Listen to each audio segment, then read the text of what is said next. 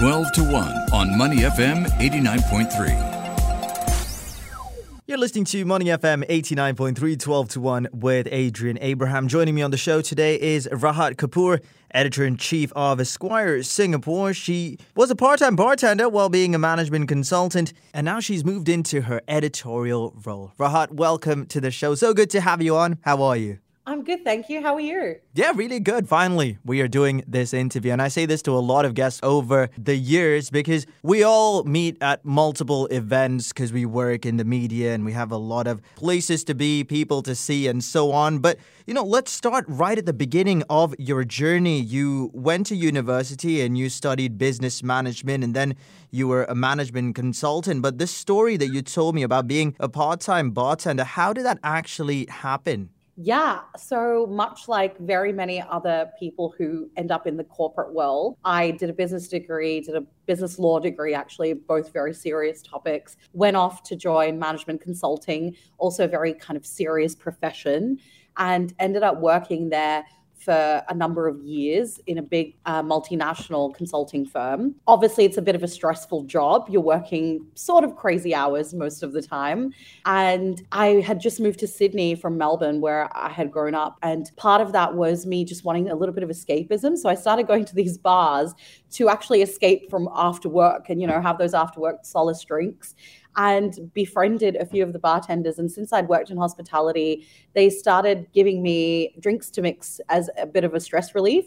And the next thing I know, I was part-time bartending on my weekends.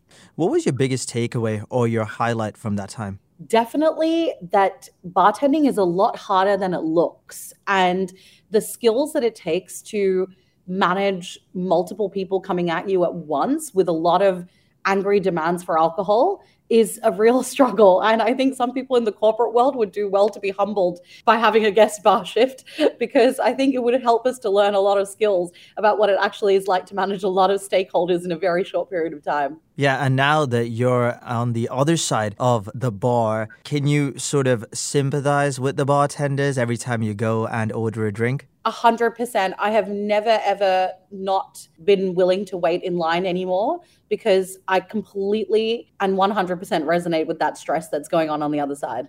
Yeah, for sure.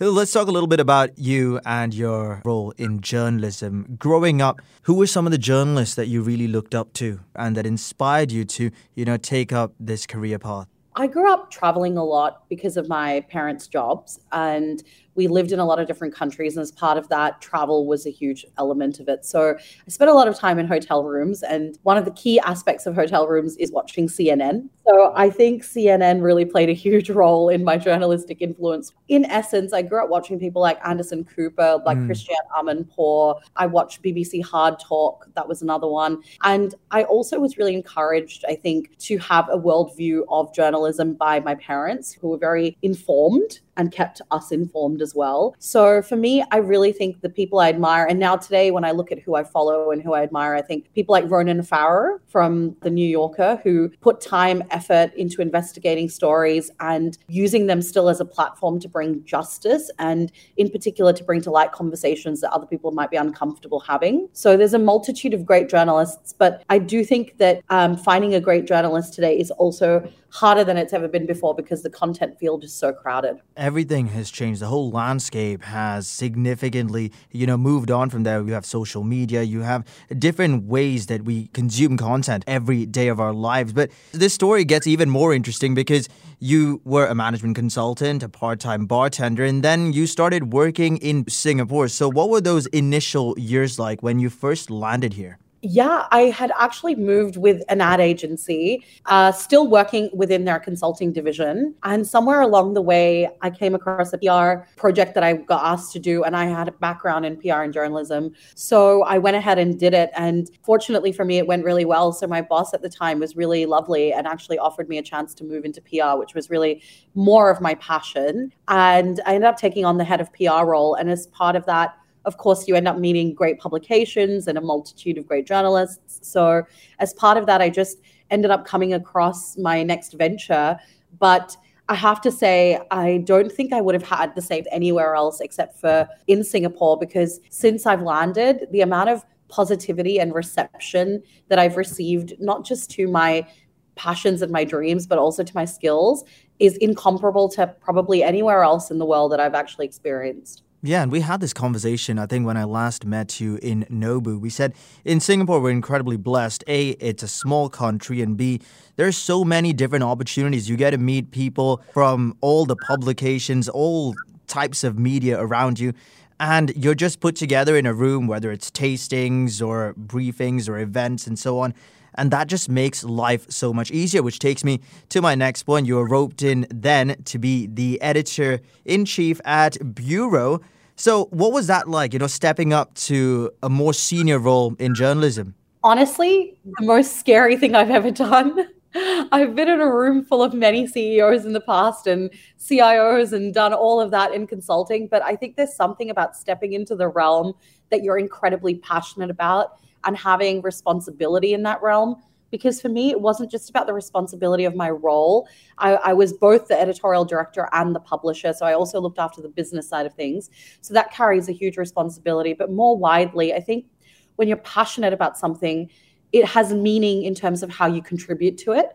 And for me, as someone who reveres journalism and the art of it, I want to contribute something positive always. I want to leave a mark on the profession that's profound and helpful to other people, just as others have done for me in the past. So I think it was a heavy step for sure, but also the most alive and passionate I've ever felt about what I'm doing for a living. So it really comes with this dichotomy of emotions, but it's probably the most rewarding career that I could have asked for at this stage of my life. It's no easy step jumping into that role, editor-in-chief at a major publication. And of course, there will be challenges, but you thrived despite the pandemic. What was it like actually working for Bureau during the pandemic? Because a lot of your everyday life completely was flipped upside down.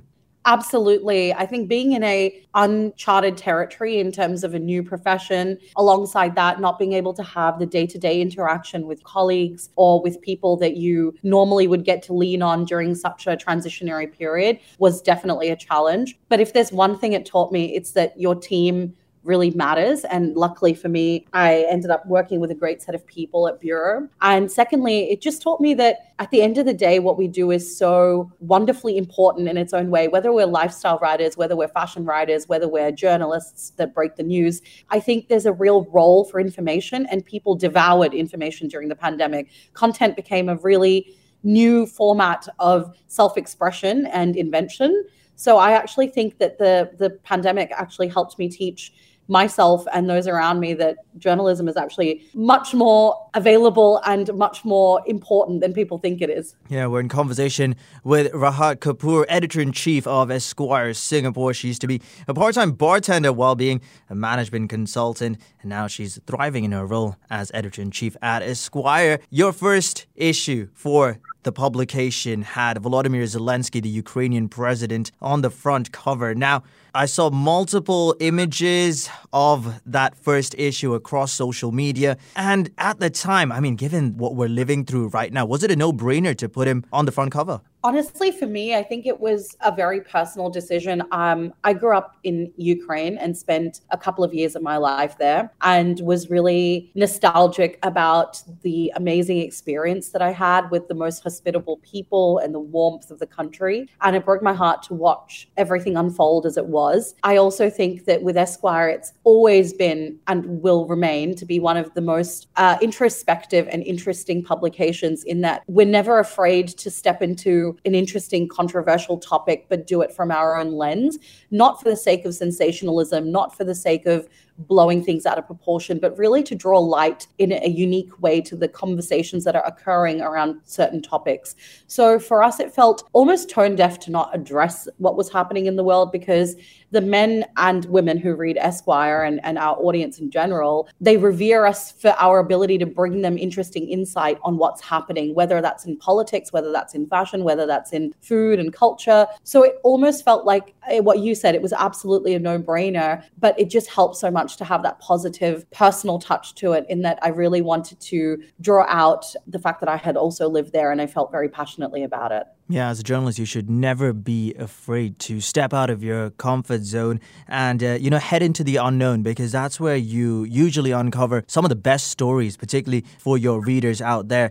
There are a lot of perks that come with your job. You got to go to multiple events and fashion events, and there's a lot of perks, right? As I mentioned earlier, what are some of your personal highlights from your time, not only as editor-in-chief of Esquire, but also with Bureau? This is going to be a really cheesy answer, so please don't flag me down on this. But in all honesty, the biggest perk of all is getting to meet really interesting people. Of course, I'm not going to lie, there are wonderful products and we get to review so many cool things. We get to travel great places, and that's very interesting. But all of that can feel very singular or isolating if we're not enjoying it with anybody, much like anything else in life. So I do think perhaps the most interesting thing for me so far is getting to access a whole different set of people, particularly creative minds, especially coming from the corporate world where, you meet very similar minded people. So for me, it's been a huge perk to actually be able to step into a room, have a conversation with people who think differently to I do, and to be kind of enriched by the perspective of what they do for a living versus what I do for a living.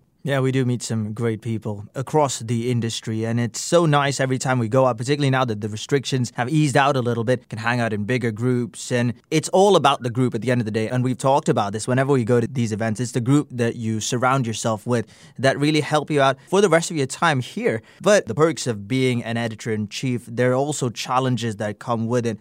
What's been your biggest challenge so far that you've had to overcome? For me personally, the biggest challenge is learning to trust yourself when it comes to what story you'd like to tell. And I say that because, as we were discussing before, there's a multitude of content out there. There's no shortage, and every story can seem incredibly interesting. But also, we do live in a culture where it's very easy to be swayed by the different agendas that we see, whether they're positive agendas or negative agendas. And sometimes we really want to step up and play a role in advocacy and in shining a light on people's thoughts and issues.